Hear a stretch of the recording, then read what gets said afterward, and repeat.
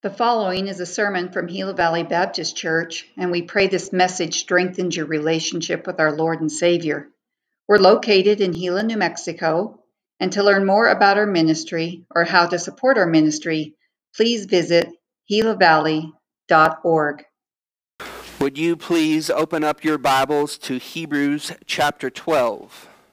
If you do not have a Bible, there are Bibles in the pews in front of you. Hebrews chapter 12, we're going to be looking at verse 1 through verse 11. The main idea this morning is that Christians should look to Jesus, who endured the full weight of suffering, and trust in the Father's providence through all trials and hardship. I want to tell you guys a story this morning about a husband and wife, a couple. There's a husband who pursues his spouse. There's a husband who loves his spouse dearly. But the wife simply does not reciprocate. She doesn't understand. And so the husband set a time on the calendar every single week where they would be able to come and hang out and build their relationship together. And every time of the week, the female would say, you know what, I'm too busy this week. The husband would text encouraging text messages throughout the week, and the wife simply would not respond. Now, when I share this relationship with you guys would say that it's a very unhealthy relationship. But sadly, that's a relationship that a lot of us have as a bride of Christ. And so my prayer is that we would see our relationship with Jesus as the utmost important relationship in our life. That we wouldn't just have a day of the week that we were able to come together if we weren't busy, if something else didn't come on, because that's not a relationship. A relationship with Jesus is a commitment with Jesus.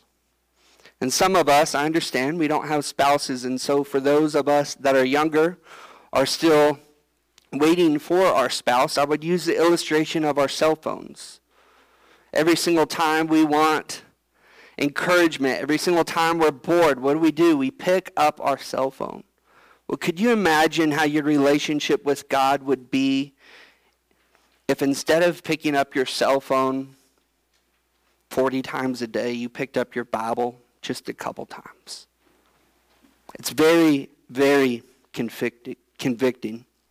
When we are reading in Hebrews chapter 12, to give you some background context and information, Hebrews 11 is known as the Hall of Faith. It's where we see Old Testament believers and the faith that they had in God through different hardships and different sufferings that they experienced. When Paul's writing his letters, he writes them in 3 different illustrations. Sometimes he would use a war illustration, and he would say, hey, we are in a spiritual war. And so he would speak to them as those who are in the army of God. There were some times when Paul was speaking, and he would speak to them as an illustration of a court of law, and he would say, hey, we are guilty and we are saved. We are justified through our faith in Jesus. But here in Hebrews chapter 12, he uses an athletic illustration. In fact, the Olympics is going on in a town called Alexandria, close to this church that would be receiving this letter. And so when he uses these terms that we're going to see, these athletic terms, this was very, very near to them, and they would understand it. Let's pray before we read God's word. Father, would you help us this morning? Father, would you renew our understanding of how important our relationship with you is? And Father, as we face difficult times in our life, may they draw us closer to you. In Jesus' name, all God's people said, amen. I'm going to read verses 1 through 3. God's word says, "Therefore, since we are surrounded by so great a cloud of witnesses, let us lay aside every weight and sin which clings so closely, and let us run with endurance the race that is set before us, looking to Jesus, the founder and perfecter of our faith, who, for the joy that was set before him, endured the cross, despising the shame, and is seated at the right hand of the throne of God." When we see in verse 1, we see that we are surrounded by such a great cloud of witnesses. This is referencing the different Old Testament believers that came and witnessed Christ through their different hardships. But let me encourage you, church, that we here are surrounded by such a great cloud of witnesses this morning. We have gone through hardships. Each and every one of us, our faith has been tested and it has been matured.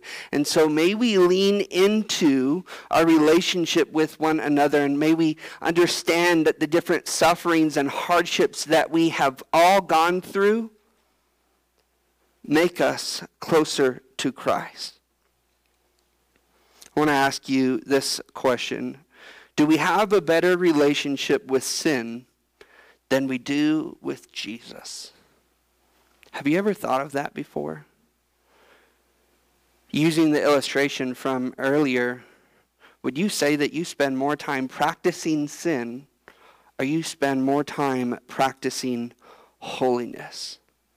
And if you spend more time practicing sin, then at the end of service, I'm going to ask this question again. And if you say, you know what, my relationship with Jesus is all messed up and I need to recommit my life to Jesus, I need to refocus my life on Jesus, then at the end of service, would you come and make that confession? But this is us training in holiness. We are surrounded by such a great cloud of witnesses. We're laying aside every weight. Could you imagine if we just had no weight, no stress in our life? We're laying it aside. We're casting it on Christ because he cares for us. Every worry. Why do we do this? Why do we lay aside every sin which seems to cling so closely to us? Because we are fixing our eyes on Jesus. And let us run this race that's marked out before us, that's set before us, this race of our life. We are training in holiness, living a life that we have been entrusted with. In verse 2, we see that Jesus has saved us, and he is saving us. He saved us from our sin, but he continues to save us daily from the sin that we continue to practice in. So this idea of holiness is not us claiming that we are holy on our own accord or we're already perfect, but because of our relationship with Christ, we are seen as perfect. And because Christ is our Heavenly Father, because God is our Heavenly Father, we desire to look more and more like him each day.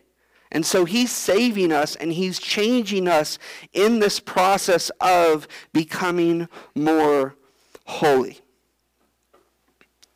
Scholars struggle with the word "for" here in verse 2. For the joy. And so the actual Hebrew word is translated as previous joy or current joy that they're experiencing. And so when we look at this word "for" here and "for" in verse 10 later in our time together, let's see it as not only past, not only current, but also future. And so for the joy of Jesus, Jesus could have not endured the cross. He could have had the joy that stood before him, which so many of us try and cling to in our sin. And we want the instant gratification. If Jesus went on earth and he said, hey, I'm going to be glorified. I'm going to do this miracle and I'm going to do this miracle, and they're going to see me and they're going to worship me and they're going to praise me.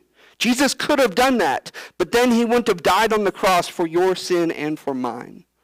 And so he saw the joy that was there, but he saw, more importantly, the joy that was set before him in a relationship that you may be offered with him. And so he endured, he suffered for us. He endured the race that was set before him. He said in the Garden of Gethsemane, he said, Lord, it's not my will, but it's your will that must be done. This was set before Christ, and we have a race that is set before us, and there are going to be different obstacles in our race. There's going to be different hardships and trials in our spiritual race. But may we keep our eyes focused on Jesus, who is the author, who is the source and perfecter of our faith. He saved us, he's the source of it, and he's the perfecter. He is saving us in our relationship. Despising would be a cultural understanding for them, and so we see in verse 2, despising the shame. Jesus didn't say, hey, I want instant gratification. I want the approval of others. I want everyone here on this world to give me a pat on the back. But he went through the shame of the cross. And so the cross to the culture would be the electric chair to you and I. And so if we know the shame that has, right? We know, hey, if someone's sentenced to death in the electric chair, that's pretty shameful in that culture and in our culture here. And Jesus was sentenced and he endured the cross, despising the shame. He said, it doesn't matter what the current situation is, but I'm going to keep my eyes on Jesus. It doesn't matter what they think about what is going on, because I know that there is for the joy that is set before them. And often we see God as in a position of authority, and he is. But Jesus is also in a position of authority. He's seated. This is the whole goal of the cross, that you and I would too be seated, but he is seated at the right hand of God on the throne. This is a royal relationship that he has. This is a supreme relationship that God has. Seated at the right hand, a position of authority. And then verse 3, if we don't, and some of us don't have that example before us. Some of us don't have parents that model Christ-like behavior. Some of us don't have people that we can look up to in the church. And so Paul understands that, and he says, hey, if you don't know the Old Testament and all those stories of the hall of faith that we see in Hebrews chapter 11, and if you can't understand, what Jesus has done on the cross right here, consider him.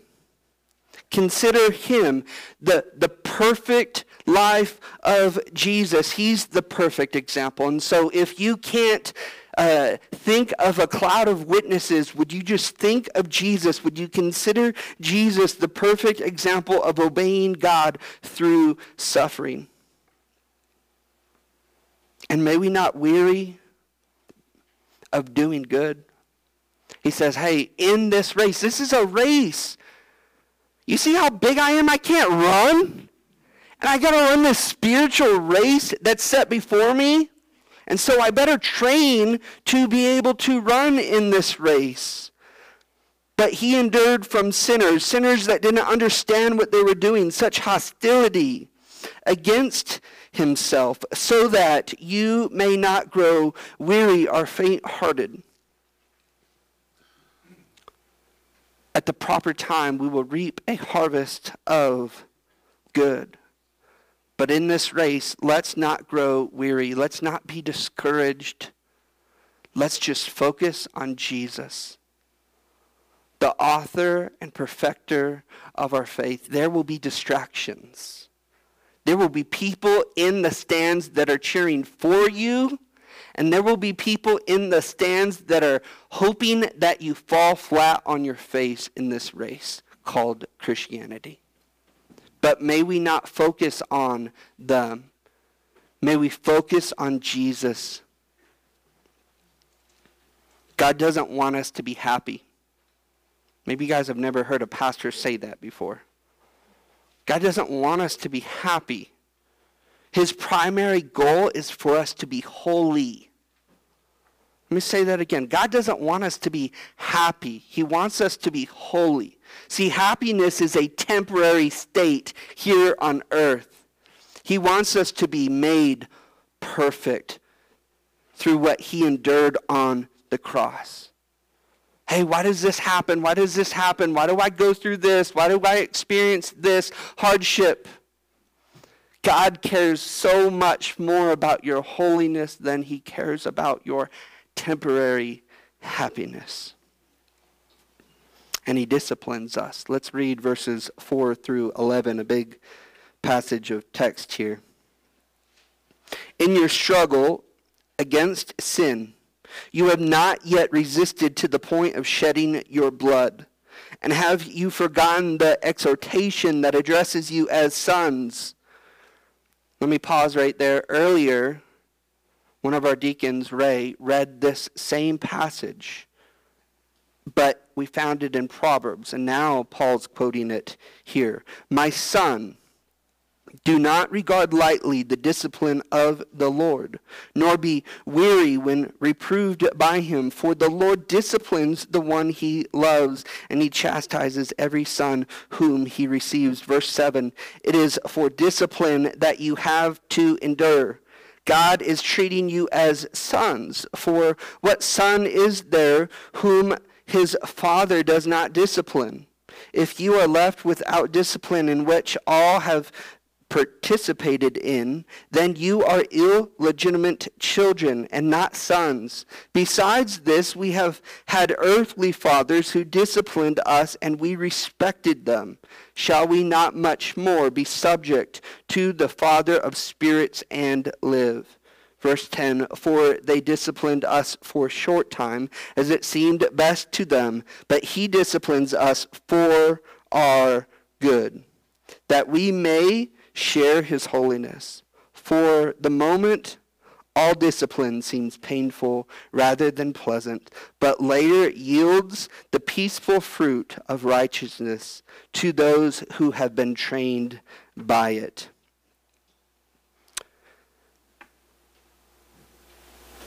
In your struggle against sin, you will struggle in your battle against sin. Just because you become a Christian doesn't mean that you're no longer going to face temptations. No, you will struggle in this battle against sin. Fighting sin is a struggle that all of us face. But may we resist opportunities to sin, because we will be presented with them at work. We will be presented with them in our household. We will be presented as what we watch on TV. We will be given opportunities to sin. May we resist those opportunities. Verse 5 says, have you forgotten who you are, child of God? And so as we're running this race, some of us can get tired. Some of us can get discouraged. But maybe you guys have seen that illustration on YouTube or on Facebook or whatever, where sometimes someone's running a race and they're really, really tired, and their friends would come and they would help them finish the race. May we help each other in our race, in our pursuit to the finish line, which is at the right hand of God. But our identity is in Christ.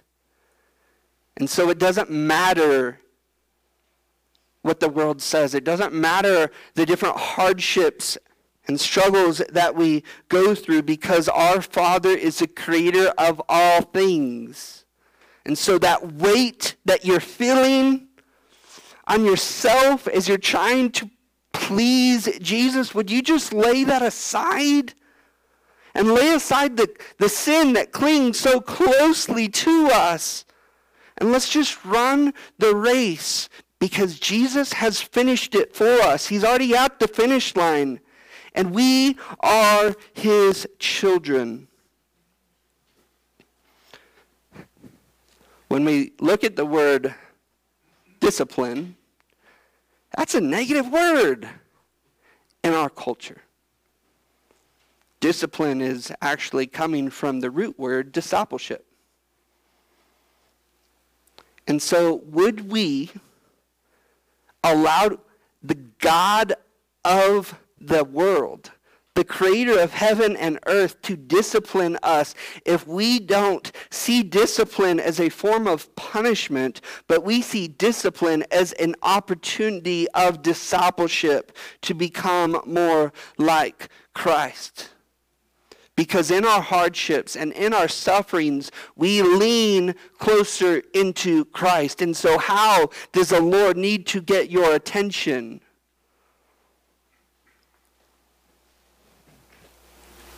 It's the purpose of our hardships. It is for discipline that you have to endure. Discipleship from God is an investment in your faith. Or let me change the word. Discipline from God is an investment in your faith. It shows how much he loves us. We see this in Proverbs 3, but we also see it here in verses 5 and 6, that he loves. For the Lord disciplines the one he loves. And so if we are being disciplined, if we are being corrected by our Father, our Heavenly Father, then we understand discipline is an act of love. In the same passage in Proverbs chapter 3, some of us may be familiar with verses 3 through 5, and it says, to trust in the Lord with all your heart in every season. I'm adding in every season. And lean not on your own understanding, but in all your ways acknowledge him. Don't neglect discipline from the Lord. Don't avoid discipline from the Lord. If the Lord's trying to get your attention, then lean into it. The temptation to avoid persecution or to abandon the faith is ultimately the temptation to submit to sin. Let's not do that. God is treating us as sons. We see in verse 7, for what son is there whom the Father does not discipline? And we are God's children. So let's not avoid the discipline. Let's not avoid the discipleship. Kids want to look like their dads. And so fathers, we're not perfect. But we do have a perfect Father.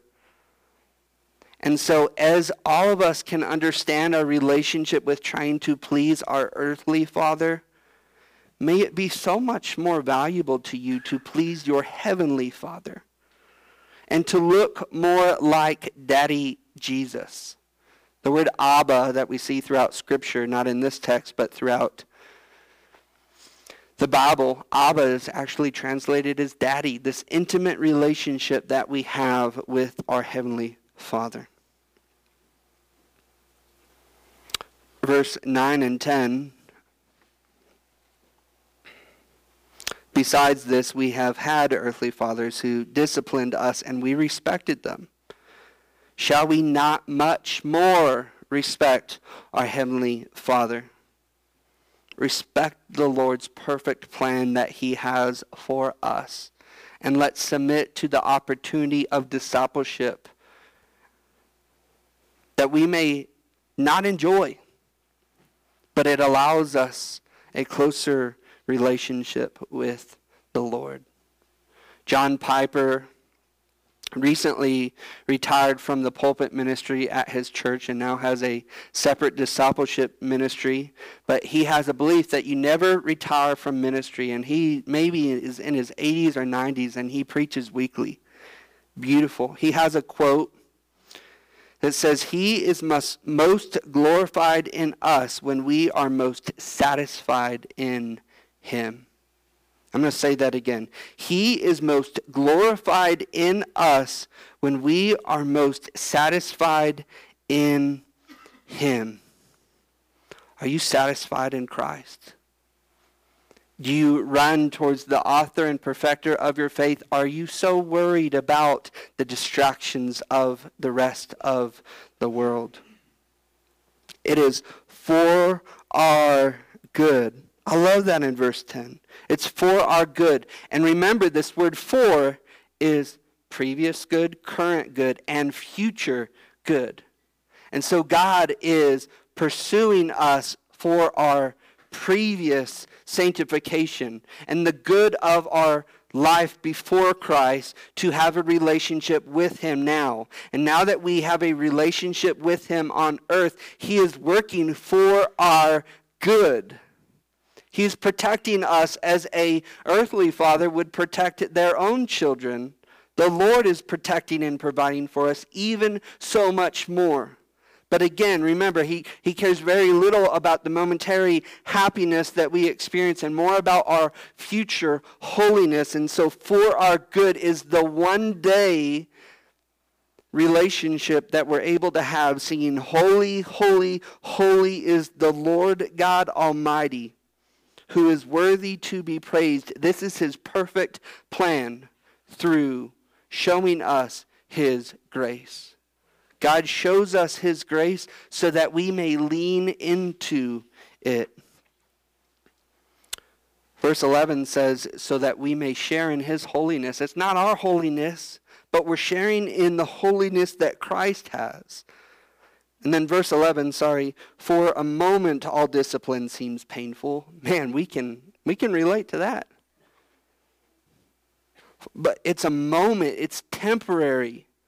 And so the hardships and suffering that we face here on earth is just for a moment. Let's not forget eternity with Christ.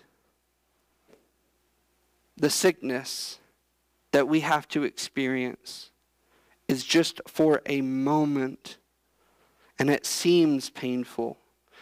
In fact, what happens when a mother or father disciplines their kid?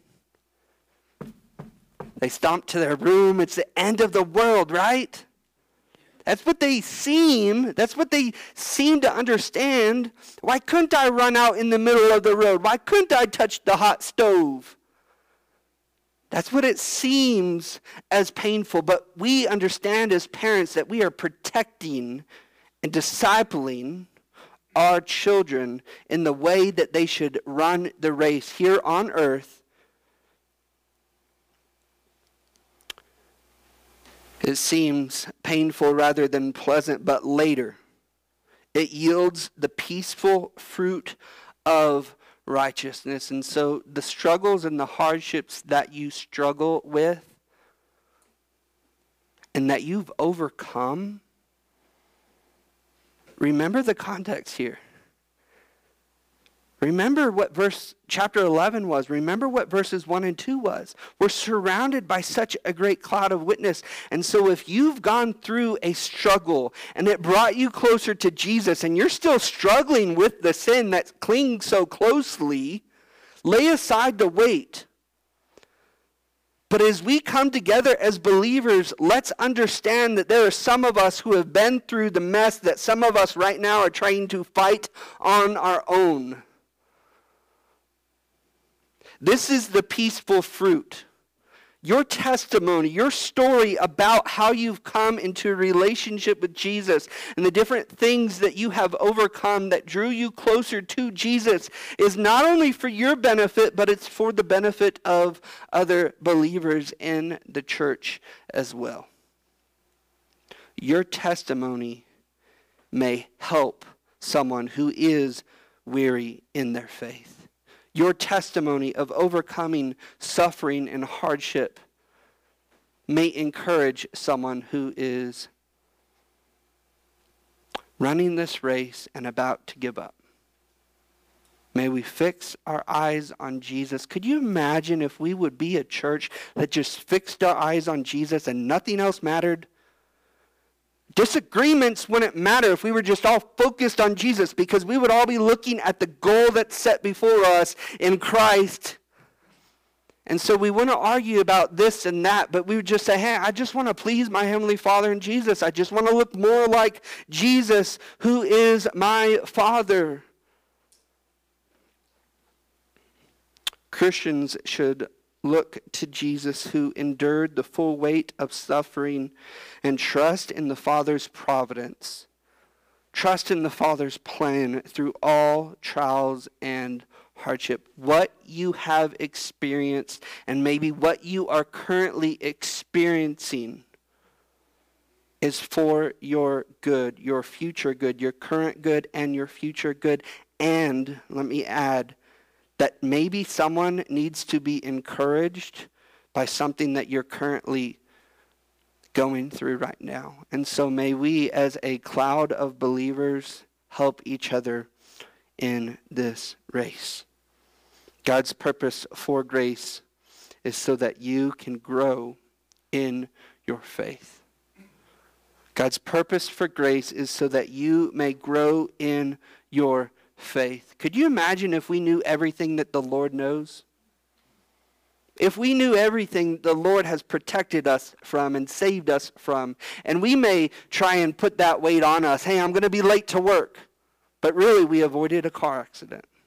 Hey, I got to do this, or I can't wear this shoe or that shoe, but whatever it is, maybe that shoe was about to give out. And these are very small illustrations of how much the Lord has protected us from. If we knew everything that the Lord knows. Parents, you know things that your kids don't know. And you tell them they can't go over to that person's house and hang out because you know what happens at that house and they don't. And you don't want them to know, so you're protecting them from it. The Lord is protecting us. The Lord is guiding us. And so again, let me invite our band to come at this time, and let me ask you this question.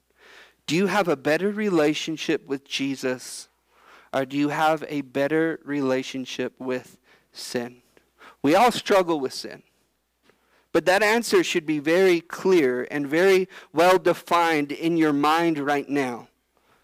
Do you practice sin more than you practice holiness? Do you practice sinning and becoming more like Satan every single day? Or do you practice holiness and becoming more like your Heavenly Father every day? And so that question should convict us if we do not have a relationship with the Lord. But may we aim to keep our eyes on Jesus, who is the source, who is the author and perfecter of our faith. And stop stressing about everything else that does not matter, but just focus on Jesus. Would you come this morning?